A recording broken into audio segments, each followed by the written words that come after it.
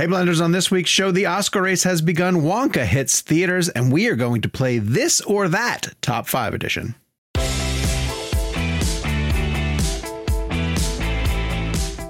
Hello, Blenders, and welcome. Welcome to episode number 290. Oh, what a nice round number. 290 of Real Blend, a podcast that will begin with a spin, traveling in the world of my creation. What we'll see will defy explanation. I now have a new least favorite Wonka. Damn it. Come on now. How many listeners just turned off our show? Yeah. Not enough, to be honest with you. My name is Sean O'Connell. I'm the managing editor at Cinema Blend and a co-host of the Real Blend podcast. And on this week's show, the Oscar race shifts into another gear. With a couple of regional and national awards groups nominating, including Golden Globes. Wonka hits theaters. And then we're going to play a very fun game, since all of us are together, called This or That Top 5 Edition. And we're doing it for real this time because Jake is actually going to join us and not miss out for Kurt Russell. I was just about to say, what was I doing last week? Yeah, that's right. You were doing Monarch. I'll start with Jake Hamilton when I introduce the guys. Jake Hamilton of Fox 32 in Chicago. Hello, sir. How are you? Doing well. Don't forget our honorary Real Blend pup in the background. Oh, look how sweet she is there. See, now that's a reason to watch it on YouTube. Yeah, exactly. In the other chairs, Kevin McCarthy from Fox 5 in Washington, D.C. Kev, how are you, sir? Good to see you, Sean, Jacob, Gabriel. I'm actually really excited. I'm watching Michael Mann's Ferrari tonight. Which I'm also watching it. Oh, do you want to have a Ferrari date? I'm so excited. I was driving home from work just now. I was like, there's a new Michael Mann movie that's coming out this year. Yeah. And I can't wait to see it. And can we say if it happens, we're talking to him tomorrow? If it happens. Hashtag if it happens. Don't mislead people. Not us. Let me rephrase. Yeah. I'm talking to him. Kevin's talking to him. Sean's talking to him. But we're all doing it separately. Yes. If you guys send me all your footage, I can stitch together 12 minutes of an interview. Michael Mann's like, wait, I didn't agree to this. I'm not on that crap show. You guys each, your last question leads into the next question. We work out our TV slots. So I'm like, beautiful. Kev, how about you? And Michael Mann's like, what are you talking about? These guys are weird. If you're watching us on YouTube, so that you can see Jake's dog. And Kevin's physical media. Oh, she left. Even she got bored. she heard my singing. Thank you for joining us on YouTube. Hello, good morning. It might be Friday by the time you're listening to this. It could be any day by the time you're listening to this. If you're on the YouTube channel, please go down and hit subscribe, turn on your notifications, continue to share the show with friends. We really appreciate what you guys are doing to help the show grow. It's been really fun to see past episodes, like when we had Sam Esmail on to talk Leave the World Behind. And then once that film made it to Netflix, that got a little surge in viewers and a lot of comments underneath. So we really appreciate that. Of course, if you don't want to watch our podcast, we're available all different places your audio needs are met. And we appreciate you listening to the show that way as well, too. And if you've signed up for Real Blend Premium this week, you're going to get a newsletter from me. And you also get an ad-free version of the show. You can check the description for information on where to sign up. We're bringing this year to a close, guys. We're essentially, I don't know about, well, you guys both mentioned you're watching Ferrari tonight. That is for a junket. I watched Color Purple today.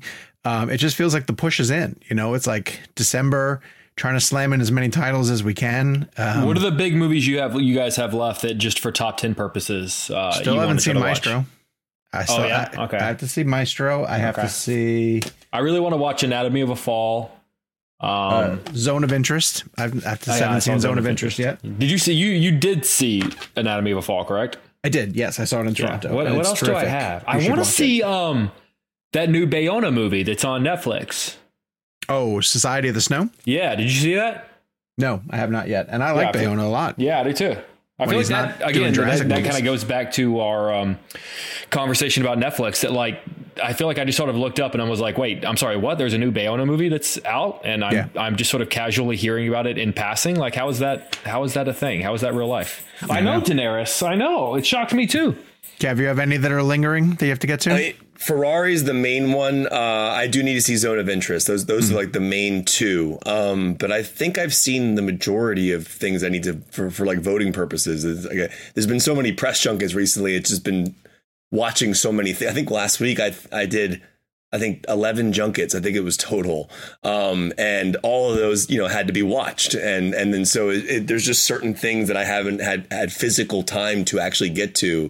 And it's funny. And like people were like, well, that's all you do is watch movies. I'm like, no. We also have lives. No, well, not even that. But like, it's, a lot of what we do is writing, producing, editing, booking, watching, the 4-minute interview you end up seeing on our YouTubes or social channels is the product of the work that has been put into it. And I think a lot of people think, oh, we just drop into these 4-minute interviews and blah, blah, blah, or we're on vacation when we go on these trips. No, it's a lot of work and no complaints. We all love what we do. But it is a lot in a good way. And it's been a great year to be in a long form podcast like this because we've been able to really deep dive with these filmmakers. So thank you all for listening to our show.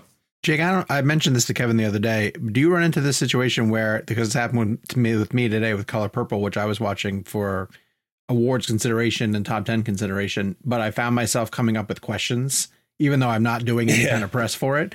And I was like, I can't just sit here and enjoy this. Like it's frustrating. It never stops. For not that anyone would have followed my whole journey, but there was a 4-year gap where I stopped doing junkets whenever I first moved to Chicago.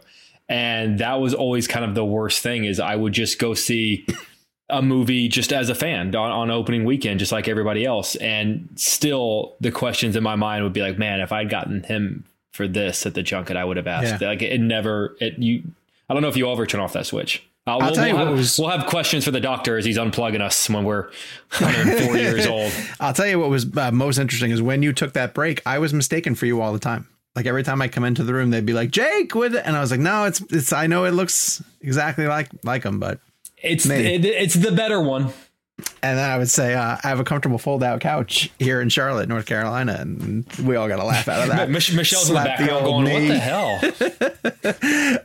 Okay. So because of the state of the race, essentially right now, we take a drink. We started as an awards podcast. Hey, it is still something that we pay close attention to. And this week in particular, we're not going a deep dive into the Golden Globes because by the time you guys are listening to this show, that has been picked over wholeheartedly. But in terms of, the Globes, the New York Film Critics Circle, the LA Film Critics Association, Boston came out. And again, I saw that one tweet. That guy's got that tweet going consistently. And said for 13 years straight, they called the town best film of the year.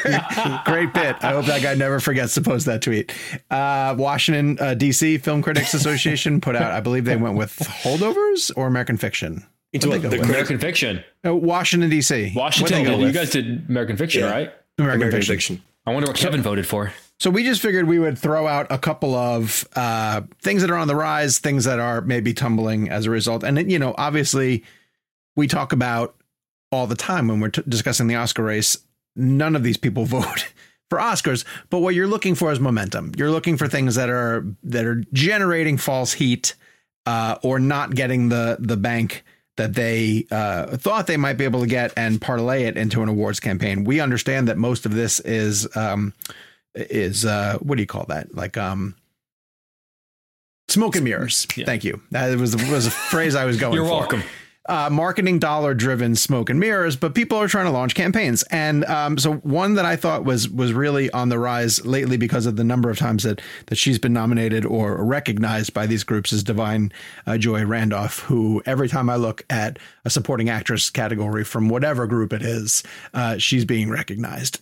So I feel like she's positioning herself as a bit of a front runner, or without question going to get a nomination. And I think that's great. I mean, she got recognized by the LA critics, Boston. She got recognized by DC. And I just kind of expected that momentum to continue. I mentioned to you guys in the thread too. I know we're all Oppenheimer, and like, I don't doubt that's going to get nominated for a lot of different things, but we always sort of talk about like, you don't want to be the leader early, because then you're just constantly being questioned, like, why are you the front runner or what is better than you?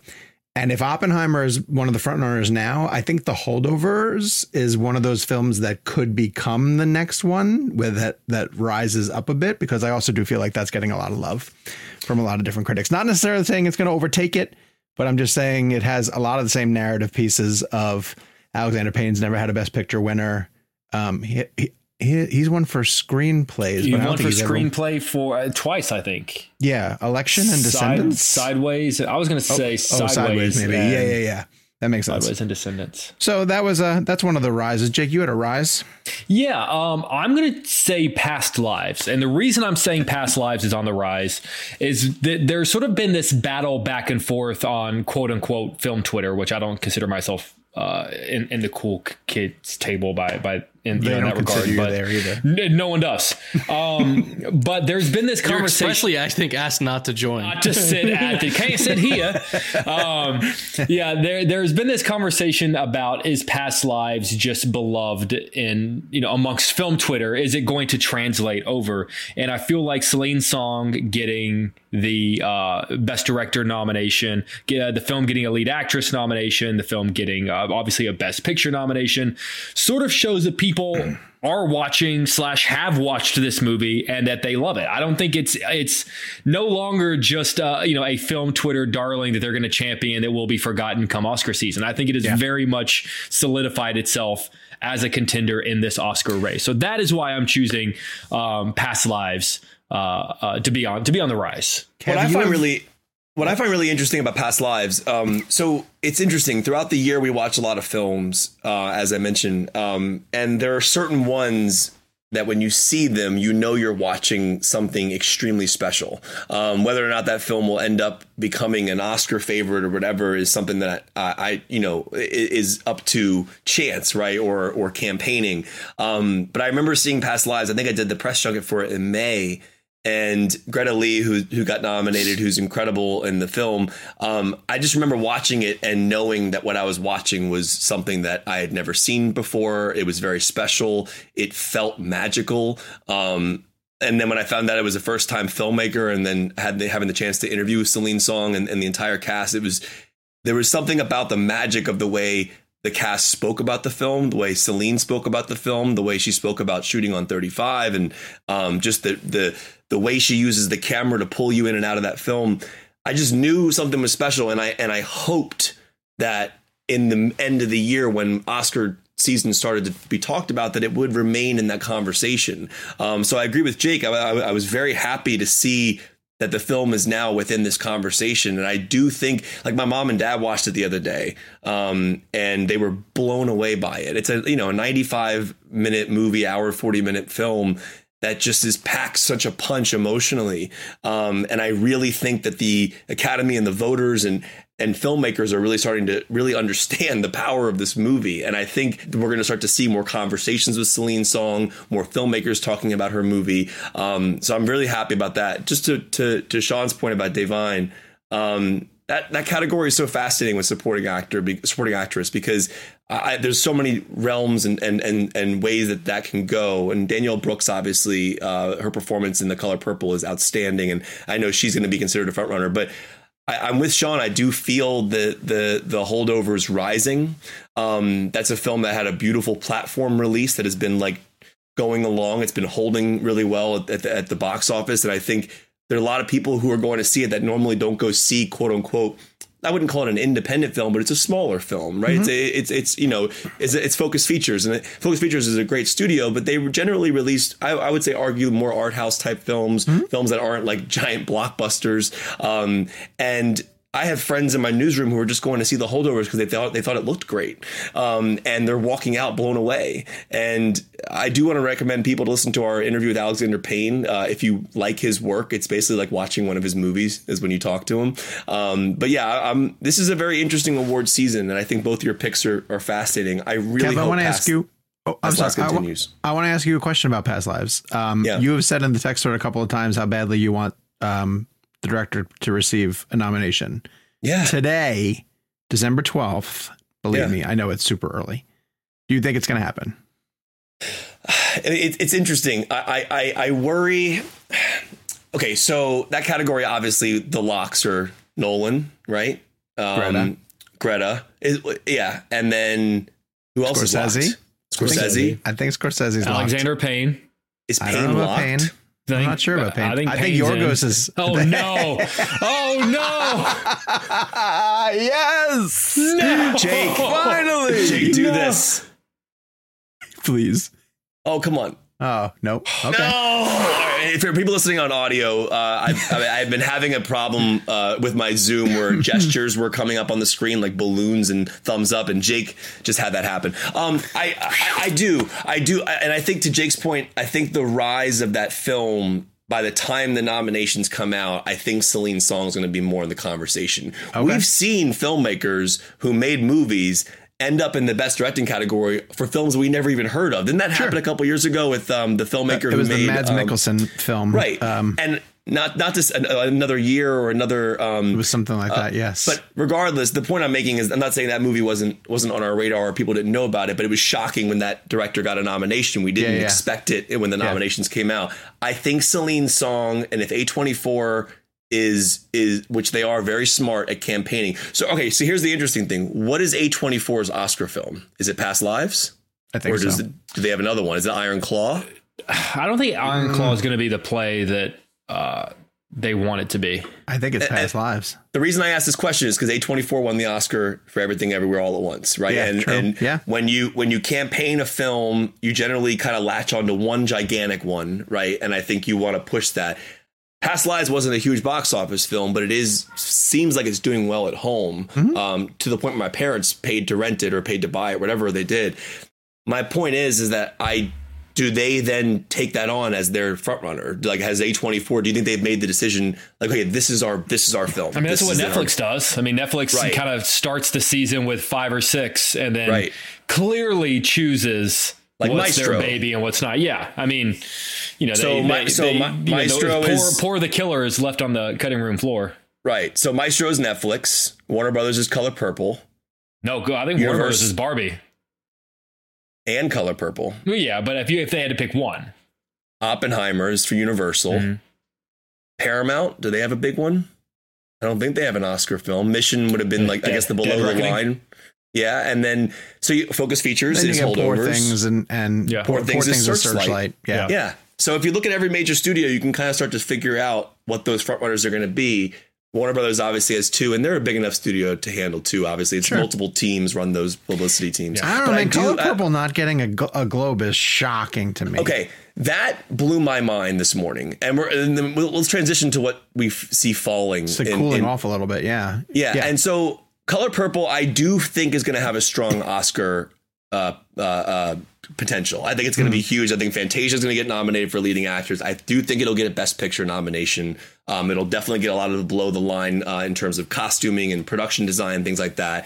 Strangely, we could help it. CCA could really help it. But Daniel Brooks will get in. So my point is that this is one of those situations where, and we were all texting this morning about this, we were all shocked out of every movie to miss the best musical comedy category, musical specifically.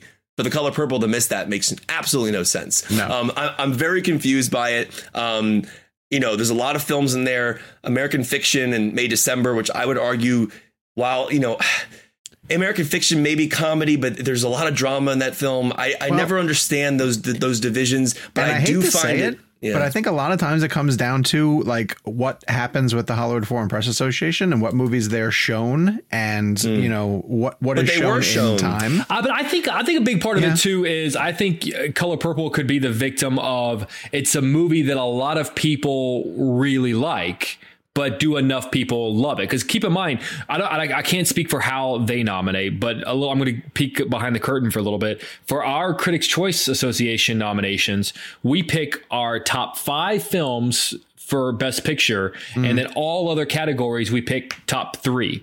Yeah. So, it's not to say, every member of the Hollywood Foreign Press Association could have Color Purple on their top 10 list. But if it ranks somewhere between 6 and 10, then not that many people are writing it down. Possibly. That's what they say. It's more important that a handful of people love you than everybody like you. Color Purple, I don't think it's falling, but that was a shock that wasn't nominated. Jake, what's your question? I'm going to throw out a different type of falling to see how you guys feel about it, because the falling that I'm going to throw out, I still think has the best chance to win. But I feel like public perception has changed a little over 7 days, and I'm going to throw out Bradley Cooper. And what I mean by that is there's been this really interesting turn against him, I feel like, at least online. And again, we keep throwing out film Twitter and how it's a bubble.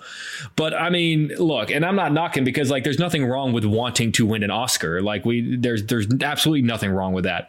But he is the person this year who most clearly wants it and is doing everything in his power to be the kind of likable guy that they want. And I'm just sort of curious, have you guys seen that conversation and the potential of that backfiring?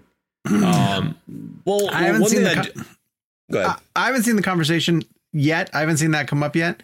This week in particular, and the last 2 weeks prior seem to have been really inundated with the Variety actor on actor.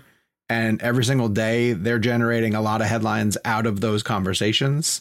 And so I know that he and Emma Stone had a chance to have their time together. Kev, you were calling those earlier, they're geared towards Oscar, buzz. They're geared towards generating conversation. And I do think some are more successful than others. I think the Anne Hathaway, Emily Blunt one, the two of them came off great. They have a rich history together with Devil Wears Prada. They clearly have a friendship, and a lot of memories. The vibe in the Emma Stone, Bradley Cooper one was really weird. Hey, how dare you? They have Aloha. Yeah. Yes, they Cameron do. Crowe, classic. Am I wrong in that? Did you guys not get the sense that the two of them were just weird? I think that was sort of the base and the beginning of the these, and also and a little bit image, but like Bradley really, really wants this. Yeah. Well, hold on. So I didn't realize this until the other day. Bradley Cooper's been nominated 9 times. Is that also right? Keep it. Some of them are directing, some of them are writing, some of them are Best Picture. Not 9 Best Actor. I think he's got 5 acting nominations. That's a lot. That's a lot. I never guessed that. Well, also producer, right? Wasn't he produced Joker, right? But here's the thing: of all the people, like if we're going to talk about like people who like you want to throw the overdue narrative to, like there are a lot more deserving people than Bradley Cooper. You got to talk about. I'm sorry, Paul Giamatti is much more. Willem Dafoe, Annette Bening, all people who far more should be far further in the race. If we're going to throw out they're deserving. I'm sorry, Bradley Cooper is not old enough to be in the he deserves to have it by now. He has been nominated 9 times. Wow. Wow. But here's how it goes. Best motion picture for Nightmare Alley, best motion picture for Joker, best motion picture for A Star Is Born. I didn't realize he was a producer on Joker. Wow. Yeah. He was at the carpet. I know Todd Phillips, but I didn't know Bradley Cooper. But he weirdly didn't produce the second one. He did produce the first one. Yeah. He hates money. So that's 3. He got 2 more for A Star Is Born for adapted screenplay and performance. Then he got Best Motion Picture for American Sniper as well as performance. Yeah. Then he got Best Supporting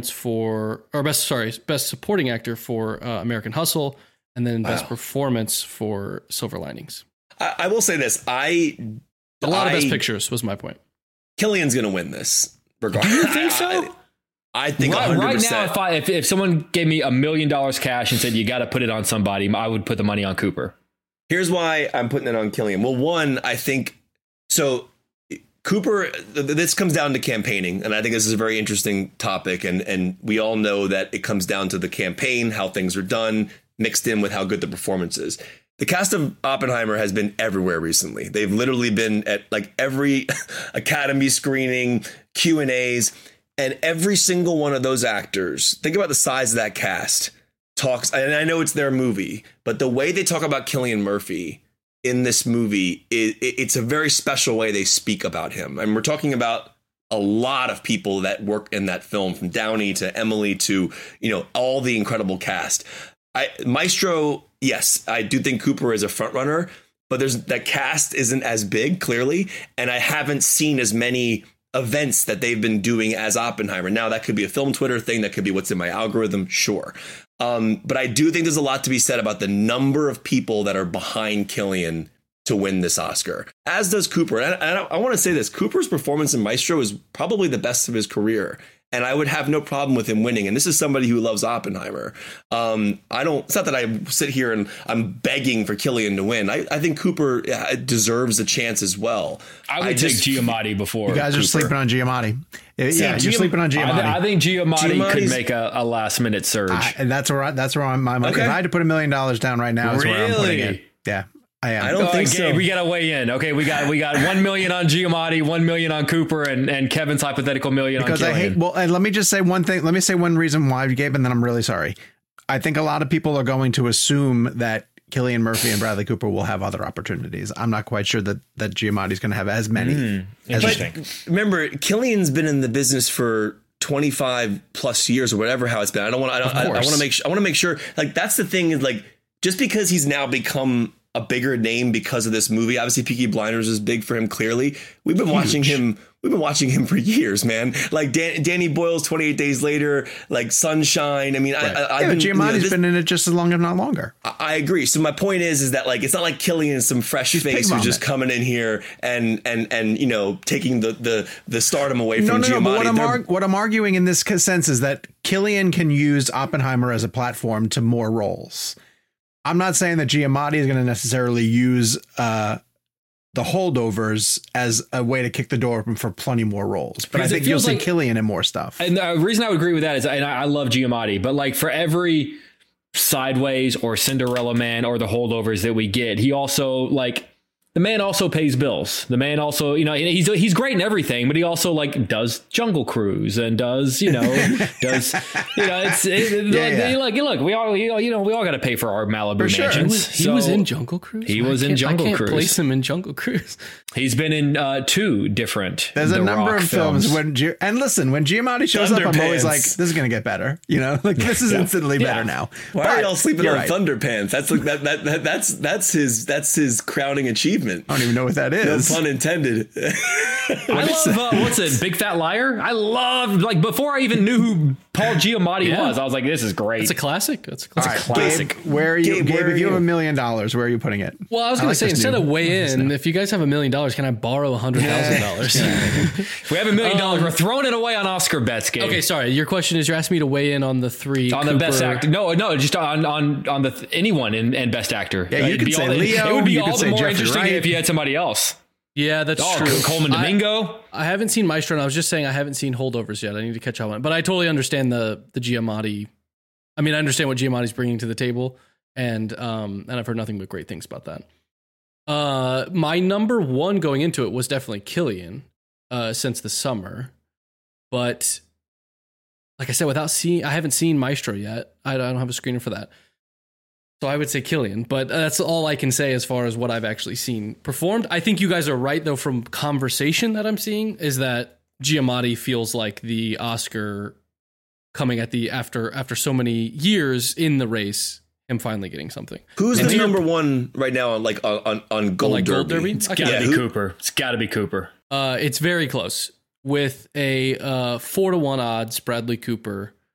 And then 3.7 to 1 odds is Cillian Murphy. So they have Cillian Murphy above. It's kind of weird the way they do it because it says 37 out of 10 versus 4 out of 1. So they're like neck and neck. Where's Giamatti? Yeah, right underneath at 5-1. Interesting. That's a really interesting race. And and I know we're going to break here and switch topics, but the actress category also gets very interesting too because those are Stone and Gladstone. Gabe, I was going to say. Yeah, I was going to say, don't say. Okay, all right, go ahead. Oh, okay, sorry. I wanted to guess it, but yeah. What do you want to guess? No, I was just going to guess. I was going to guess that Stone was the number 1, and then I was Gladstone. I was wondering if she was a 2. Yeah. Well, it's 3.7 to 1 to 3.9 to 1. Jeez. So it's very close. But I feel like Lily's been kind of taking the edge. Why? People have been saying that she's critiquing the movie in her interviews. Is she critiquing the movie? Well, so to for that clarification, there was a lot of conversation surrounding the film about the point of view of the movie, right? Yeah. And so the point of view being that we're being told the story through DiCaprio's perspective. Yeah. And there was a gentleman who did an incredible interview on the red carpet for Killers of the Flower Moon during the premiere, who gave his very honest opinion about the film's perspective. And he commented on the negative aspects and the positive aspects. I saw of the that movie. guy's interview. Yeah, I thought that was great. I think was he a producer or just like a consultant? I think he was involved with the film, right? I think he was a consultant of some sort. Okay. And the reason why I'm bringing that up is because that then has bled into interviews. Even when I was interviewing the cast of Killers of the Flower Moon, they were bringing up that comment on the red carpet. Kidding, really? So I think what you're referring to is Lily's probably just joining the conversation about the perspective and which I think is a really honest and really great way to dive into that topic. I mean, even the person being in the movie having conversations about the perspective that the film took, I think that's a really great thing that she's doing. It's not like she's like slamming the film. She's just talking about the conversation around it, you know? Interesting. Yeah. She's going to be talking about it for months to come, unfortunately, because the show is not until March. So we got a long way to go and a long way to go in this show still. So let's throw it to a really quick break. And on the other side, we're going to review Wonka and then play a really fun game called This or That. This episode of Real Blend is brought to you by Marvel Strike Force. Marvel Strike Force is a mobile squad RPG that allows you to battle with your favorite team of superheroes and supervillains in a fight to save the universe against threats like Doctor Doom and Apocalypse. Power up your favorite characters and build a team to complete missions, unlock gear and other resources, and even challenge other players in PvP modes such as Alliance War and Arena. New ways to battle with your roster are released regularly, and the meta is constantly evolving. And now you can sign on for Marvel Strike Force's new Deadpool Anniversary event in order to receive a generous gift containing character shards, an anniversary diamond orb, gear, and other great items. Better yet, each week during the Deadpool Anniversary, players can complete events and receive even more special rewards and skins. If you want to get in on all the fun of Marvel Strike Force, be sure to use our promo code MAXPOOL, that's MAXPOOL, and thank you to Marvel Strike Force for supporting the show. Everybody in your crew identifies as either Big Mac Burger, McNuggets, or McCrispy Sandwich. But you're the Filet-O-Fish Sandwich all day. That crispy fish, that savory tartar sauce, that melty cheese, that pillowy bun. Yeah, you get it. Every time. And if you love the Filet-O-Fish, right now you can catch two of the classics you love for just $6. Limited time only. Price and participation may vary. Cannot be combined with any other offer. Single item at regular price. Ba-da-ba-ba-ba. And we are back. Okay, so Timothée Chalamet is reviving the character of Willy Wonka in a film directed by Paul King, who did two tremendous films in Paddington and Paddington 2.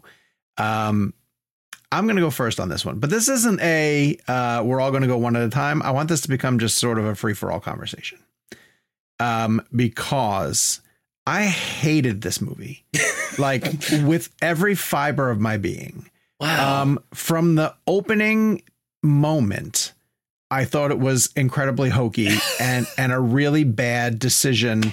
Like at its core, I found it to be a bad decision. And Kev, you brought up the CGI in that opening shot of him on the mast of the boat. Yeah. And I don't think the CGI improved throughout it. Like I thought it never looked good. To the point where I turned to Michelle at one point and I was like, are we watching like a work print? Like what is happening with this? So it's the origin of Willy Wonka, essentially, which and personally, as the old man get off my lawn, I'm sick and tired of the origin of fill in the blank. Like I don't need the origin of every character explained. But you realize that every episode we tell people about our origin story, right? Yeah. And no one cares. They hear it. They tune out. But the way that it presents his origin doesn't make any sense. It doesn't lead into I guess I'm confused if this is supposed to be a prequel to the Gene Wilder one or not connected to it at all. Well, he sings pure imagination. Yeah, so sometimes I felt like it was trying to pass the baton to that one, but then I never understood once. But clearly a lot of things happen because the Chalamet Wonka that we meet is still, even by the end of the film, a very different man than the Gene Wilder who walks out of that chocolate factory and does the fake tumble. So there's no difference between like the Hunger Games prequel and Snow being like a different person. And then 64 years later, the Snow that Sutherland plays. Okay. Like it's like there's so much time in between. Okay. But the point I'm making is that like when you have a younger version of a character and then we already know the older performance, that this doesn't lead into Wilder. There's Sean a watched episode 1 and was like, that little boy couldn't even fit in Darth Vader's costume. Although I do love see that they use the shadow in the poster. Yeah, that's, and I was like, oh, see? Probably my that's second how favorite he's going to poster grow up ever. to become. Okay, but here's the other thing. First and foremost, the songs in this musical suck. No, they suck. No, They're they so don't, bad. Sean. They're not. They're not great, but and some are better than others. But like they're catchy and like they're okay. Everything about this movie is good enough. It's like the songs are what good enough. What a rousing endorsement. Like I thought it was, just to sort of like kind of veer this in a different direction. I thought it was a perfectly fine movie. And there were some moments where I actually found myself enjoying it and tapping. I feel like it's that situation where like I'm seeing, it's like the schoolyard playground and I'm seeing like a bully pick on like a fourth grader. And like, I don't particularly care much about the fourth grader, but I feel like it's wrong that the bully's picking on him. So I got to step in. Like, I'm not like over the moon. Oh my God, Wonka's on my top 10 list, but like, It's a perfectly fine, like toothless, enjoyable movie that I would argue I can't imagine anyone hating. But I hated it. How is that possible? Have you met Sean O'Connell? How do you hate this movie? Like, Yeah. Look, if you said, "Look, I don't like it. It wasn't for me," but you actively hate it. Yeah. Well, without giving away too much of it, and this is pretty early on, there's a driving story point where Willy gets sold into indentured servitude. As one where does. He essentially has to be, he works for these two people who apparently make it a thing where they con people into signing these extremely long contracts to then have to work for them for decades. And this couple has tricked multiple people to put them into their basement laundry room where they're forced to scrub these clothes as they put them together, which leads I like to that song. A dreadful musical number. Come on, Kevin, back me up. Scrub, which is the laziest bit of songwriting I could ever hear of. I like Scrub. Then I just can't. I don't even fault Chalamet. I think Chalamet is trying to do something, right? But the film can't decide whether he is, because Gene Wilder has this menace to his whimsy, right? Like the undercurrent of all that is that he doesn't really like the kids because he thinks the kids are awful. His light's been dimmed. I mean, that's the whole point of this movie, is that we're meeting him where before the world has darkened his heart, in my opinion. And I'm not saying that Gene Wilder's character has a dark heart, but there is a certain darkness to that character. Sure. And a more of a like a dimmed. I keep seeing this. I feel like you should be left with a little bit of a question of like, okay, so then what happens? How does he get there? What happens? Maybe I want that movie because he's still so like authentically genuine by the time that it's not a spoiler alert, but he's still so authentically genuine by the time the movie ends that something had to happen to him between Wonka and Willy Wonka and the Chocolate Factory to like just make him be so over children. Yeah, I don't know. It didn't work for me at all in the least little bit. I didn't like the story about them having to go against the three other candy people. Kev, where do you fall on it? Are you? I think you're leaning on Jake's side. Well, no, I like the film. So I do want to comment on a couple things.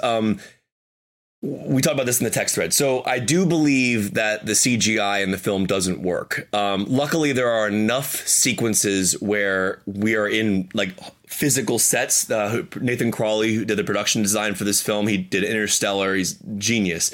So when the physical sets hit, the movie just feels completely different. When they're in these heavy CG sequences, like with the chocolate being CG, or like the sequence you're talking about with the beginning with the boat, those were obvious problems from a visual perspective.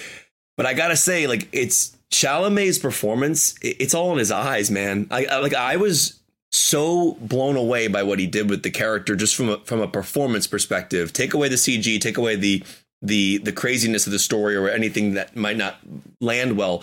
He is him. And there's like these like magical moments where he tilts his head or he says something a certain way. And it's funny, I brought this up in my interview with him because I asked him the exact same question that I asked Cillian Murphy for Oppenheimer, which weirdly was like a similar question, but it made perfect sense. Oppenheimer think about the Oppenheimer outfit, right? It's the hat, it's the jacket, for him, it's the pipe. And so with Wonka, it's the jacket, it's the hat, and the cane. And I remember asking Killian about how those helped him find the character. And I was like, why don't I ask Chalamet the same question? And one thing that's cool about this movie, and I need to go back and watch the original because it's been a long time. Did Wilder hang up his suit or his outfit the way Chalamet does in the movie? You know, he would put it on like a little stick. I think he does. His cane does stand up on its own, and then I believe he puts his hat on it.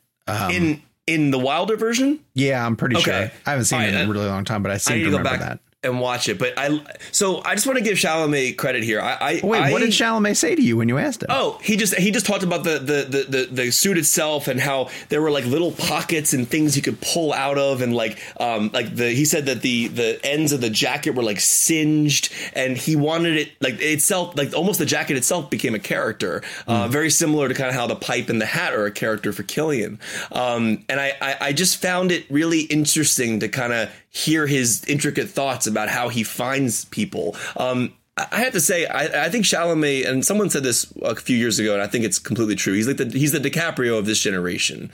The kid is an incredible actor. And ever since, and here's why I say that. I think he started at a young age. I think he actually has the talent to live up to and become that level of an actor. I already think he's showing it. The ending of Call Me By Your Name, the oneer, as he's sitting at that fireplace, I think is one of the greatest performances I've seen from an actor in recent years. Everything from now, obviously, Dune, Call Me By Your Name, Beautiful Boy. He has Here's what I'll argue. Leo would never do Wonka. Okay, then take Wonka out of the equation. What else wouldn't he do from his career? No, I'm saying he wouldn't do Wonka. I'm not taking it out. I'm saying I don't think Leo would have a comparable, like a maybe Blood Diamond, but as like a movie that just didn't work. For Blood Diamond. Did he really? Very, very different movies. They are very different movies. Yeah, I don't see Leo doing like an IP type movie, but let us know in the comments. Do you agree that Chalamet could be the DiCaprio of this generation? I really do believe it. I think he is incredibly talented. Just look at his eyes. I'm telling you guys, look at the Dune. Look at every character he plays. There's something in his eyes that I find incredibly immersive, very interesting, and I just latch on to everything he does. If either of you have Wonka on your top 10, I'm ending the show. No, I'm not on my top 10. Ending the show. The thing is, it was just a light enough just movie. Like Slugword. It's just like the guy in that movie. Don't even know who that is. Just like that guy in the movie. I really enjoyed it. I really do think you guys, or not Jake, but I think Sean, you're sleeping a little bit on how good Chalamet is. I gotta say though, I do miss Grumpy Sean. I'm not saying Chalamet was the problem. I don't think that he's the problem. I think the script is awful. The script is awful. It's the kind of movie where it takes a really long time for them to figure out how to break out of the laundromat, like as if that's a realistic problem for them to have. But then in the next bit, they're able to turn this the broken down, nasty old space into a glorious chocolate factory overnight. You know what you're doing right now, Sean? This is when I was growing up. And this is, I would sit next to a buddy of mine. Practical? And he would be so persnickety about every little detail. We'd be watching a Fast and Furious film. He goes, cars can't do that. I'm like, dude, it's a movie. You're breaking down the logic of a guy who has chocolate flying around in the air and landing in people's hands. Like it's I understand that, but you have to be consistent. You either have to go fully into the fantasy or find the right balance. And I argue this movie didn't find the right balance. To me, this just feels like a Wonka movie directed by the guy who made Paddington. Like, to me, if you went into an AI processor and typed in "Give me Wonka," directed by the guy who made Paddington, that's what comes out. It's as if a computer made it based on a couple simple instructions. Also, it came out differently than I intended. No, you were right. You got it. Watch Paddington 2 instead of going to see Wonka is my recommendation. Okay, here's what I say. I kind of want to just wrap up the Chalamet DiCaprio comparison. So I kind of did some math. Chalamet is 27 right now. By the time DiCaprio was 27, he was just about to take that turn in his career. So he had just done The Beach, Titanic. He had already done Romeo and Juliet, Basketball Diaries, What's Eating Gilbert Grape, This Boy's Life. But when he turned 28 is when he started doing Gangs of New York, Catch Me If You Can, The Aviator, The Departed, Blood Diamond, Body of Lies, Revolutionary Road, Shutter Island, Inception, J. Edgar, Django. So this is the moment. And what my point being is this is the moment in Chalamet's career where he's going to go one direction or two. So Villeneuve could be his Scorsese. I mean, dude, Dune 2 is going to be so big and so it looks incredible. It's also not an IP style thing you're referring to. A DiCaprio went and take an IP thing on. Dune is like is legit filmmaking Dune is cinematic. Yeah, no, Dune is fine. I have a quick Dune question for you guys, and this might be more for Gabe than anybody. If they make Messiah, do you just call it Dune Part 3 or do you call it Dune Messiah? Messiah. I think you could get away with saying Dune Part 3 Messiah, but I kind of want them to call it Part 3 just to make it a trilogy. I think you just call it Dune. I don't know. I would trust Denis to make that call because I think his approach to the story is so intimate, and the way that he, like, even if you look at the way he broke up part 1, and part 2 is effectively where the first book in Dune ends, and so I think he sees it as a very cohesive. If he were to do part 3, he sees it as a very cohesive story. He said the script's almost done. Yeah, and just fans of the books, and I'm not like a diehard fan that's like read every Dune book, and I wasn't on forums 10 years ago talking about it. But from what I understand, the diehard fans of the books kind of see the first Messiah in that as like the story, that's and then Dune. everything else. Yeah, then everything else as a sequel kind of thing. Yeah. But I think at that point it's just it's marketing. Like maybe you call it Dune Messiah. I don't think that there's in popular culture Dune Messiah is a thing. I think Dune Part 1 is the popular culture touchdown for people. Yeah. So I could see them saying it Dune Part 3. Well, because he's also said that, like, if I could wrap it up with a third one. So to me, this just very nice. I mean, Sean, you appreciate a nice round number. Like it feels like, have you ever, this is going to be so nerdy. Put like DVDs on a rack, and like all like the first few in a series have the same spine. Yeah. And then like the fourth one all of a sudden has like a different spine, and it drives me nuts. So if I could show you over here, I can't, but over here to my side is the Blu-ray shelf. Yeah. And let me at least try to grab this. While he's grabbing that, can I ask a stupid question? Is Dune called Dune or Dune Part 1? Title official? I don't know.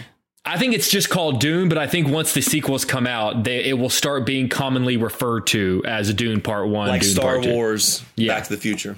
Yeah. I have 4 of these Harry Potter ones, but they're number 3, 4, 5, and 6. So for number 1 and 2, I have 2 little skinny guys.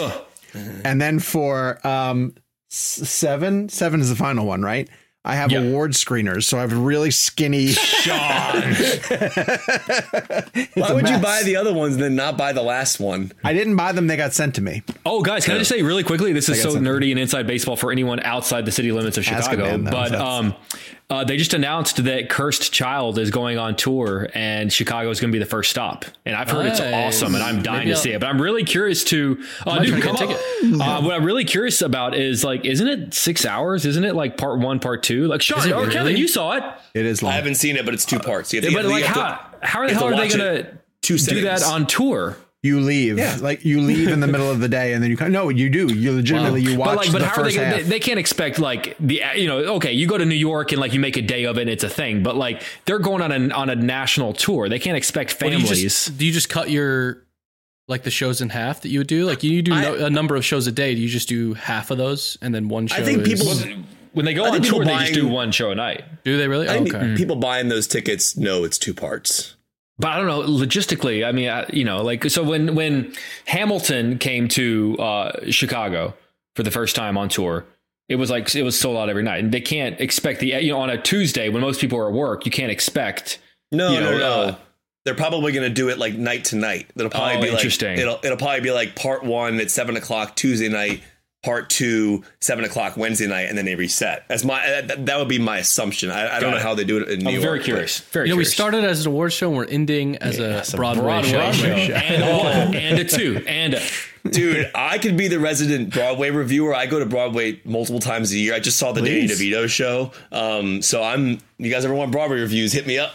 Wait, they have a show about Danny DeVito? No, I went and saw Danny DeVito and his daughter on Broadway in a show called I Need That. He plays like a hoarder who basically it was amazing. It was like so cool to watch him act in front of me. He's a great actor. Yeah, he's amazing.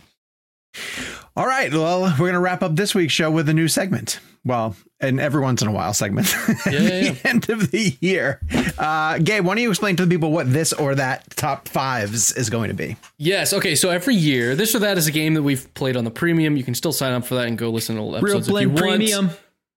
I think this or that is kind of a commonly known sort of thing. We pit 2 things. You have to pick this or that, but you only get those choices. But every year for the past few years now, listener of the show, friend of the show, Michael Kamens writes in and gives us, he puts in last year. He typically does last year's top 10 with, I think it was the year prior is what he used to do. So it'd be like the last 2 years, if I'm not mistaken. This year, we're doing things a little differently. And we have your top 5s from 2022. And I will pit them against your top 5s from 2017, which is the first time we did this. And at the time, we only did top 5s.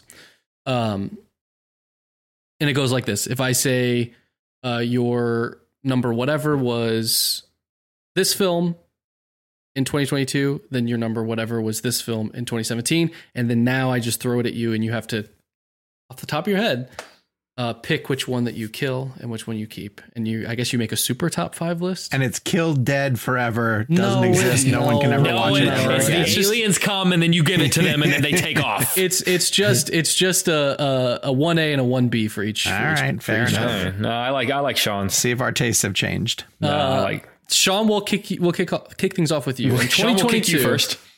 in 2022, your number 5 was Emergency. Which is fitting because your number 5 in 2017 was Mother with an exclamation point. I'm going Mother. Mother? By the greatest director on the planet. That's fair enough. Spielberg didn't direct Mother. Yeah. I'm still thinking Mother. That movie is super disturbing, but is phenomenal. Still, it's grown on me. I will say that. Interesting. All right, Jake, we'll go to you. Yep. That was quick. That was easy. I think it's going to get harder as we get further up the list. Probably. Your number 5 in 2022 was X. Great movie. Oh, yeah. Your number 5 in 2017 was War for the Planet of the Apes. Ooh. Intriguing.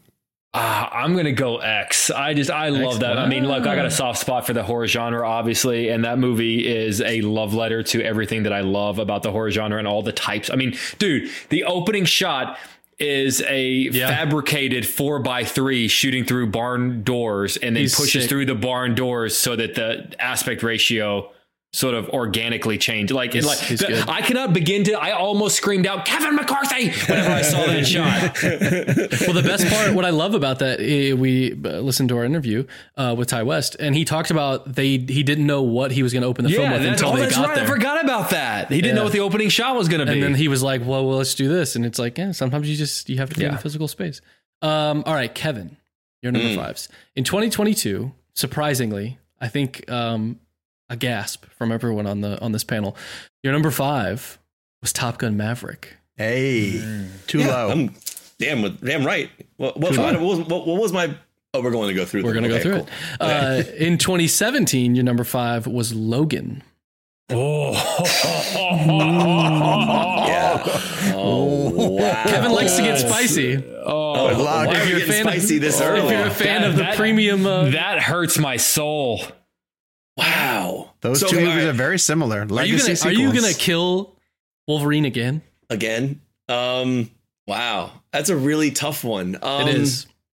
Listen, as much as I love Mangold's Logan, I've rewatched Top Gun Maverick more times. I think I also just have a love for that film because of the practicality of it, the way it was shot, the way that Tom Cruise and Kaczynski allow audiences to be smart and bring them into the filmmaking process and into the world of the movie. Not that Mangold doesn't do that, but there was just something special about Maverick that hit on a level that it's hard to explain. The Gaga song is one of my favorite songs in a movie in a long time. I love that was interweaved into the score. So I'm going to go with Maverick. Top Gun, but Maverick. That's a tough one. I mean, I love Top Logan. Gun, Maverick.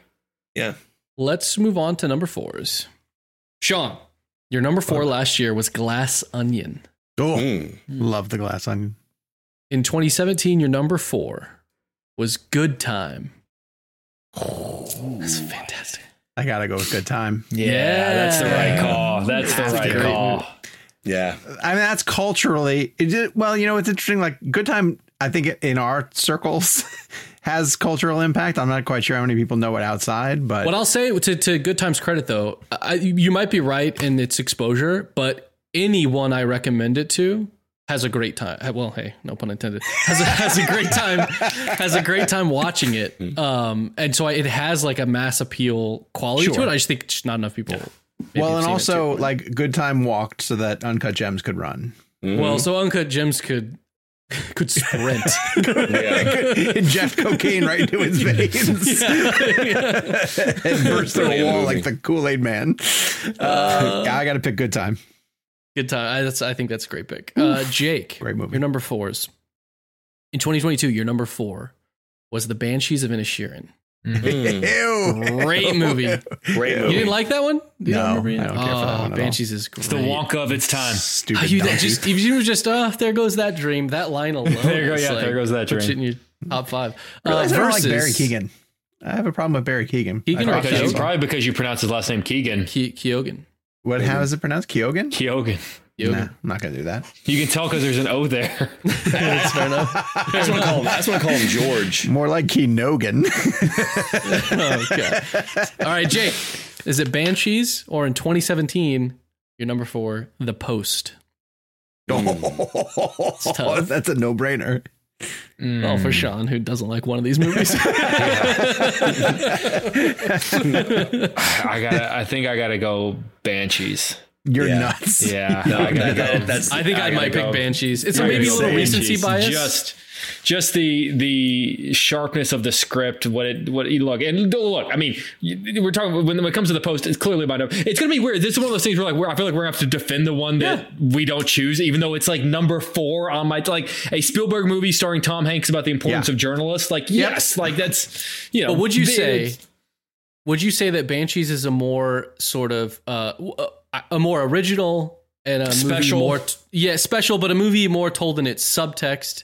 Yes. Whereas The Post is there. It is mega stars at the top of the game. Yeah, doing a story that is familiar. You know what I mean? That's where I would separate. If I were to have to pick. But. Yeah, and also The Post was, which is weird to say because it's set in the 70s, but like a movie of the. It was very much a movie that was the result of what was happening in the country at that time.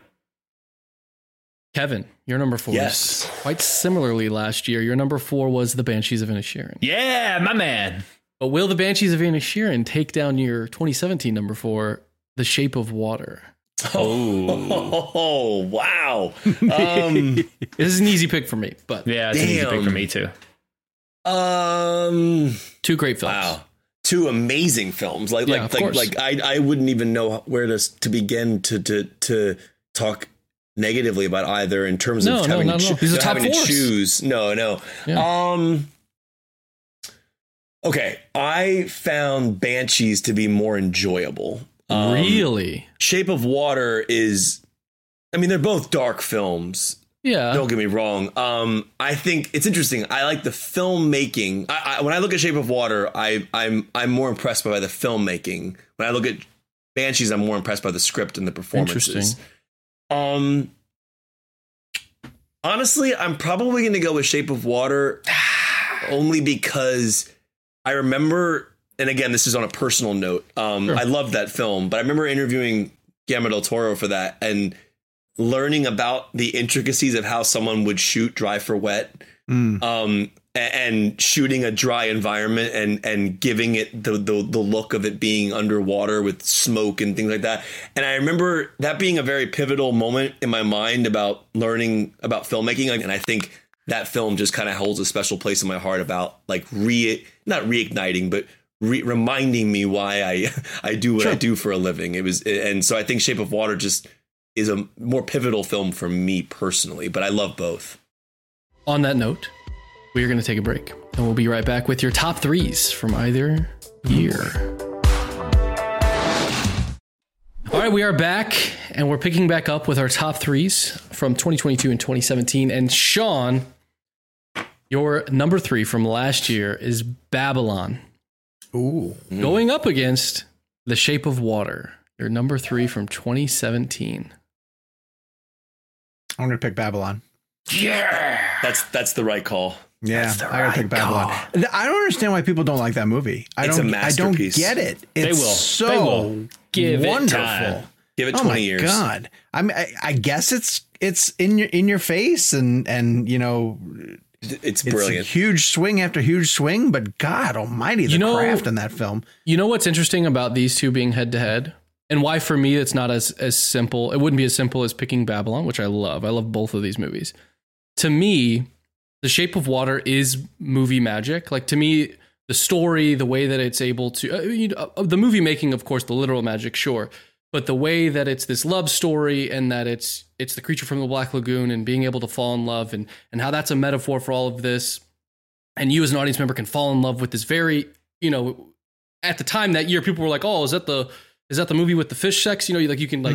You can sort of explain it away out of context, but in the context of its movie, it captures you and you can fall in love with this unlikely couple. And to me, that is movie magic. And Babylon is about explaining where movie magic comes from, right, and the origin of that and celebrating movie magic. And so I find that very interesting that those landed together. Babylon's probably my favorite Chazelle movie now because it was First Man. But Babylon is so thrilling, man. Like there's like, not let alone the montage at the end, and shameless plug to our interview with Damien Chazelle. One of our favorite interviews we've had on our show was for Babylon. It was so funny. But that ending, like I think about that sequence a lot. It's like, incredible. There's a whole trend on TikTok now. Everyone's asking people like, what do you think of the Roman Empire, whatever that is? I don't know. It's some TikTok trend. I want people to be like, what do you think of the ending of Babylon? That's what I just want to hear everybody's response to that, because that I think about that all the time. I think about that ending constantly. Today, I would choose Babylon. I'm not saying that it's the right choice, but today I would choose Babylon. Whiplash gets its hat in the ring because it is perfect. Like, Whiplash is my favorite Chazelle film. That's what I said. It is a perfect movie. Yeah. Whereas Babylon, I'm not saying there's anything wrong with it. It's a masterpiece. It's like a magnum opus type movie, whereas Whiplash gets the benefit of being just a movie you could watch on repeat, and it's always exciting. Number 3 for Jake last year, 2022. Your number 3 was Avatar: The Way of Water. In 2017, it was Christopher Nolan: The Way of Water, aka Dunkirk. I gotta go Dunkirk on that. My love of Avatar: The Way of Water is sort of exemplified by the fact that I don't particularly care for the first Avatar. I've said that a lot on record, which makes the fact that I loved the sequel all the more special. But Dunkirk is just, it's though so is The Way of Water. I was going to say masterpiece at top filmmaking, but a different kind of filmmaking process. But both of them are astonishing in their own way. But just Dunkirk is just, and I would have loved to have said Avatar: The Way of Water just to literally watch Kevin's head explode. Yeah, it's pronounced. Those words would never be able to come out of your mouth because it's just not true. It's just not true. All right, let's go with Kevin. Your number 3 for 2022 was The Whale. And weirdly enough, my number 3 from 2017 was actually Oppenheimer. No, go ahead. Yeah. Your number 3 from 2017 was, in fact, Blade Runner 2049. Ooh. Oh, okay. That's easy. I love The Whale. I'm proud of where it is on my list. Blade Runner 2049. Masterpiece. Hot take. I don't care what anyone says. It's better than Ridley Scott's movie. I find 2049 to be one of the most incredible sequels that I've ever seen. And I've discussed this in the show before. I find that people underrate sequels a lot. If you actually look through the history of movies, there are dozens of sequels that could be considered better than the originals. Like, I feel like what happened with that film, and I'll end on this, is that Denis saw that as a kid. Mm-hmm. And I think something happened in his mind. And I think he was meant to make the film all those years later. He knew exactly what he was doing. It's completely in his voice, but yet completely beautifully true to what Sir Ridley Scott did. And I know Ridley Scott, from what I've read, I've seen quotes that maybe, I don't know if he was super impressed with it. I have no idea.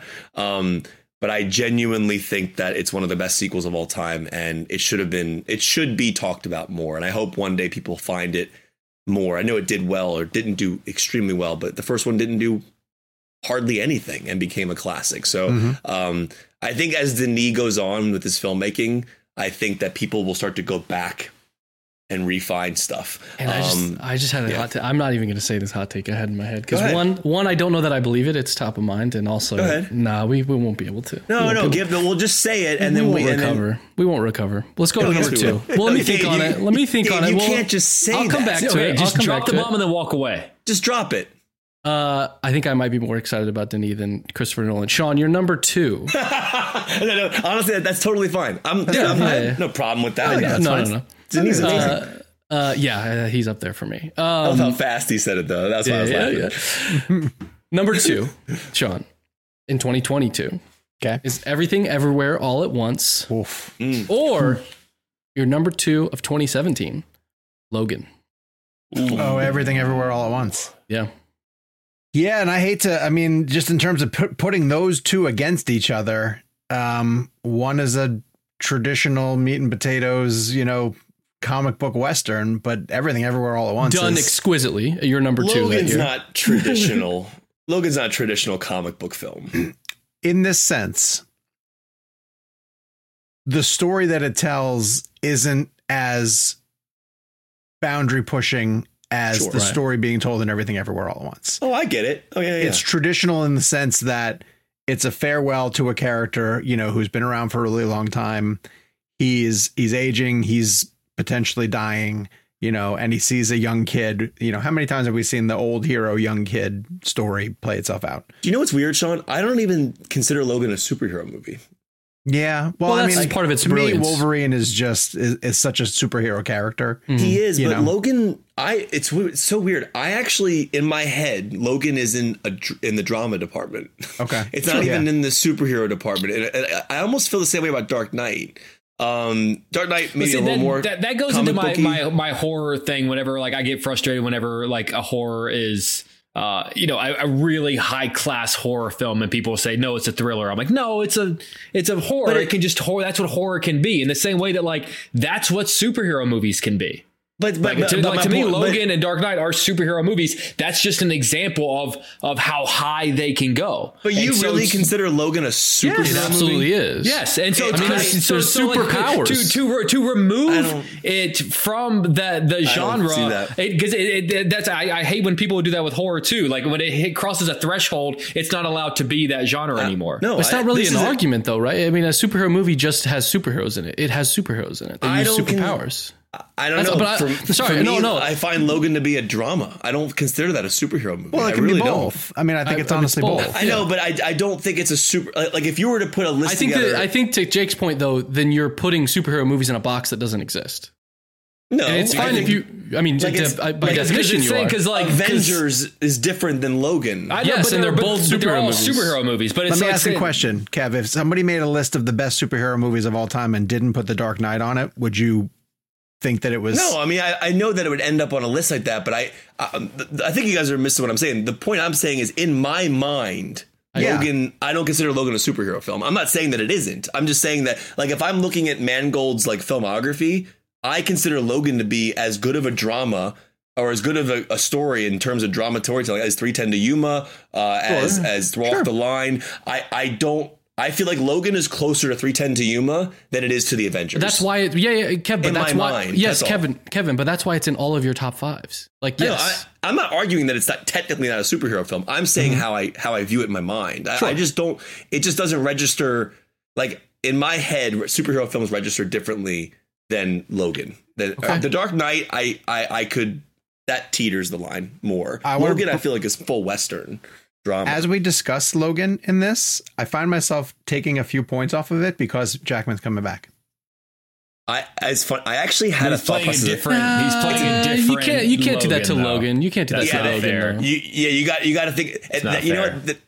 Wait, can I move forward and predict that, because aren't my number twos the same? I'm going to give this to you as well, but I just want to finish this point. That's like saying you don't like Jurassic Park anymore because Jurassic World: Fallen Kingdom kind of sucked, right? Or you're blaming a movie's quality because the trailer was terrible. It does. I will say it does deflate what it meant at the time. I do. That's agree what with I'm you on saying. That. But Jurassic Park wasn't set up to be the launch of a franchise. This was designated to be the farewell to a character. Yeah, you're right.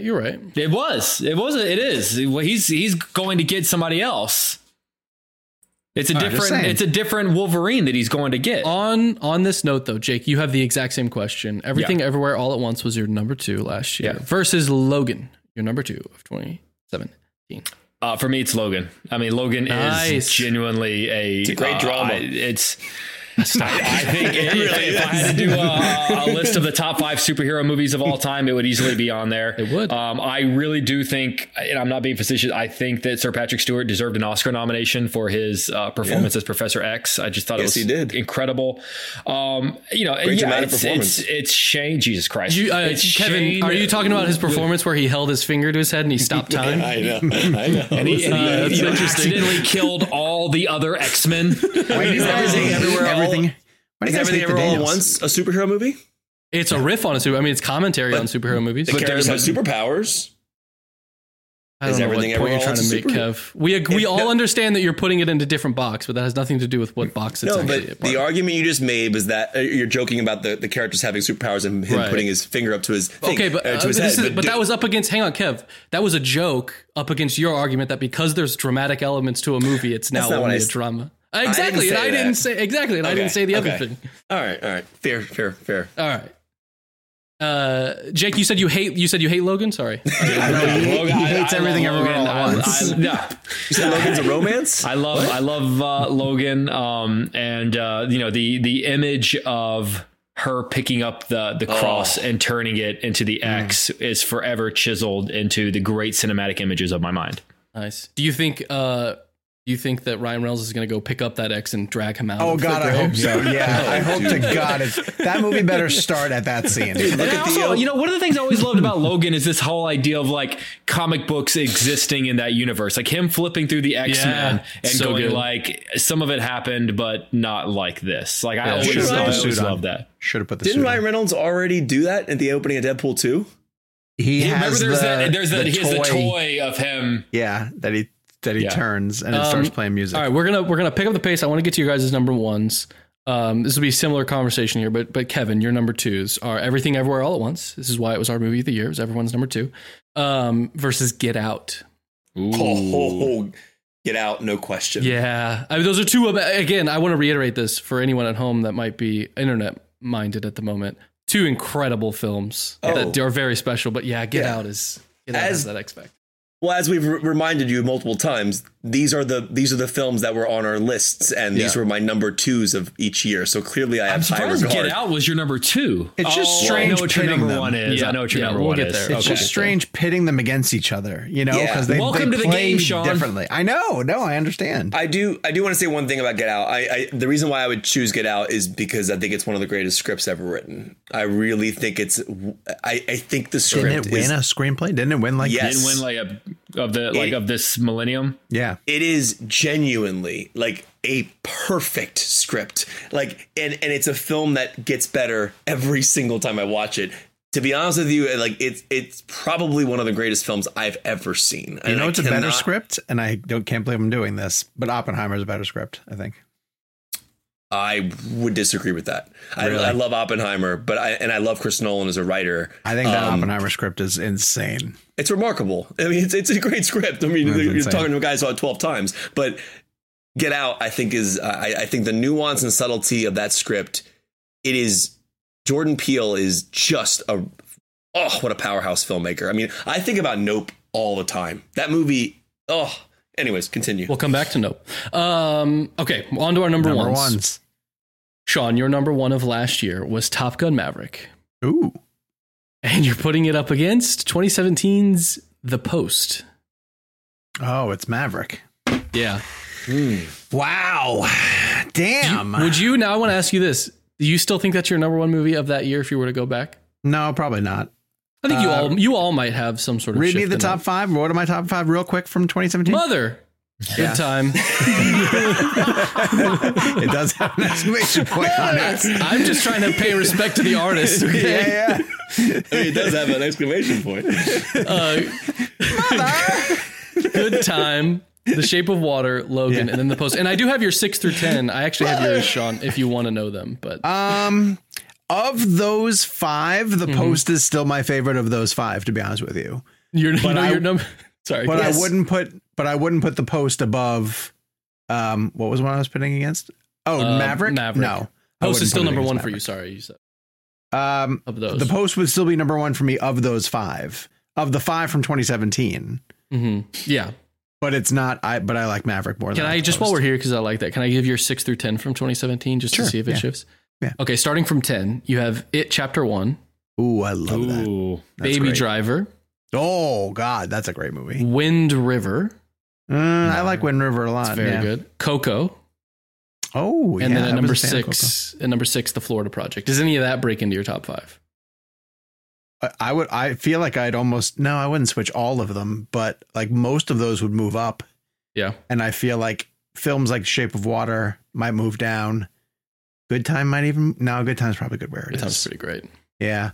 But The Post, I love The Post. Yeah, I remember you loving it. Yeah. For so many of the reasons that Jake was talking about earlier, all of those performances are so calibrated. Like Meryl Streep is brilliant in that film. Tom Hanks is brilliant in it. Carrie Coon is fantastic. Fucking who's Better Call Saul? Odenkirk. Bob Odenkirk is just tremendous in that movie. Like everyone's great. Hanks is incredible. The only thing that bothers me a bit about The Post is the washed out cinematography, which of course I know is, Kaminsky, man. It looks like his design. I understand looks like a newspaper. It's awesome. It does. But that script is incredible. I'm not even quite sure who. Oh, that was Liz Hannah. That's Liz Hannah who wrote The Post. She's really smart and a really great screenwriter. But all that being said, as much as I do love The Post, Top Gun Maverick is Top Gun Maverick. I mean, what are we talking about here? Jesus. I mean, that movie. I will be curious. I will be curious. And not that I predict this for Top Gun Maverick, but that is one where I'd be curious when you have the same amount of distance from Maverick as you do The Post. How that might change. Oh, I don't know if it's going to change all that much. I think it does everything right. I think everything it sets out to do, it does right. So great movie. Jake, your number ones last year, Top Gun Maverick versus Blade Runner 2049. Ooh.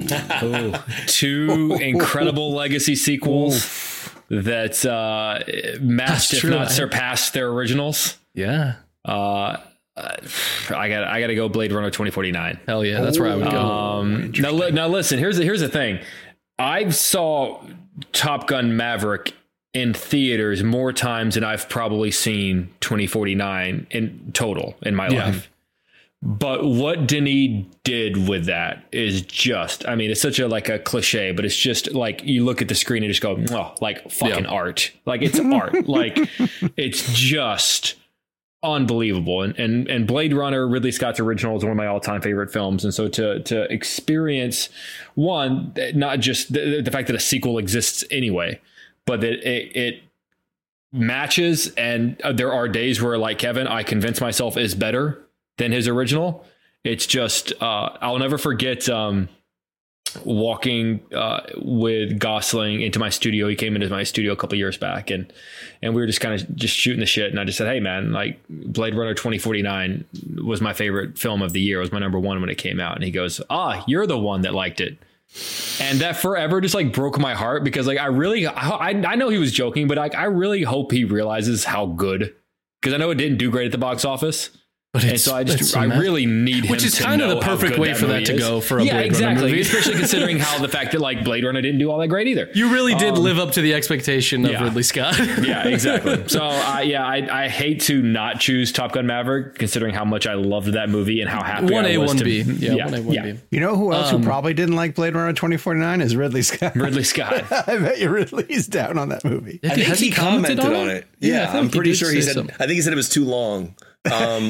Which is hilarious. That feels, you know what that feels like? That feels like Ridley Scott making a joke because he makes 4-hour director's cuts. Like, all right, I'm going to read his quote. This is from Entertainment Weekly. It says it was effing way too long. It sounds pretty accurate. Yeah, that's great. Next time he's on the show, we should ask him about that. I bet Denis loved that. I bet he loved it. We should interview Ridley Scott next time, but pretend he's the one who made 2049, and that's the whole bit. Just ask questions about it the whole movie and see when he catches on. 2022, your number one film was Nope, and for Kevin, and in versus 2017's Three Billboards Outside Ebbing, Missouri. Your number. No, I'm just kidding. Dunkirk. Wow. Good luck. Nope or Dunkirk. Oh, man. Welcome to the game. Both shot by Hoytema. Wow. That is... Oh, my God. This is the sequel to Sophie's Choice we never knew we wanted. You just broke me. Just go with your gut. You got to just go with your gut. We can go with. I feel like I mean, it's got to be. Listen. I feel like everyone knows my answer is going to be Dunkirk, and but it has to be because. But I also saw Dunkirk 6 times in theaters. Sure. I saw it in multiple cities. I saw it in Toronto and LA and DC and New York, and I just went I toured basically to see it in as many IMAX theaters as I could. I talk about it a lot on the show. It's obviously right above my head right now. We used to sign off the show. Sign off with it. But I do for 20 seconds just want to explain that Nope is an extraordinary film that I hope becomes a favorite down the line for audiences. The sequel, Kevin. Yeah, I really love Nope, and I'm so happy that to look at my lists and have had that at number one and have Dunkirk at number one from 2017.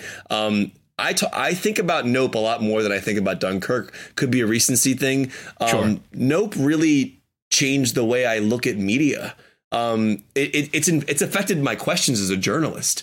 Like I bring up Nope as talking points to actors because I think it's a fascinating study about our obsession with spectacle and the way we are our relationship with disturbing content and why we're so obsessed with it. I heard you bring that up to the Hunger Games cast. That was a good point. Yeah, and I think it's really that movie altered my mindset about the way I view the world. Dunkirk is a history film that also changed my perspective on things, but I don't know that it had a lasting impact emotionally on how I live my life going forward. That's what I have to go with Dunkirk because it was the movie that I saw so many times, and it's one of my favorite films of all time. But I have to give a little weight to Nope and how important that film was. It's two number ones again. Yeah. They're remarkable achievements, both of them. All right, Sean, I'm done with my fun game that I make you guys play. So I want to thank Michael Kamens for taking the time to put all that together great. Because that's a lot of fun to go back and revisit those and realize where we might have been. Like that. Yeah, that's great because I'll tell you what, I don't think about my lists. I have no idea what I put down for different things. So we are going to bring this one to a close. Your call to action to head to the comments down below. In honor of Wonka hitting theaters, tell us which pop culture character you would like to see the origin story for. Give us some ideas of potential. Dude, they did that already. I know. That's 9 times. No. They just keep doing it. They tried. In the meantime, follow us on social media. Jake is at Jake's Takes. Kevin is at Kevin McCarthy TV. I am at Sean_O'Connell. Gabe is at Gabe Kovach. And the show is at Real Blend. We'll be back to you guys next week where I think we're doing our top 10s, which is a very fun episode to tune into. I gotta watch some movie films. That's the plan. I need to see Oppenheimer. That's the last one I need to see. Jesus Christ. All Skip right. it. Well, next week. Dunkirk. I haven't actually seen it yet.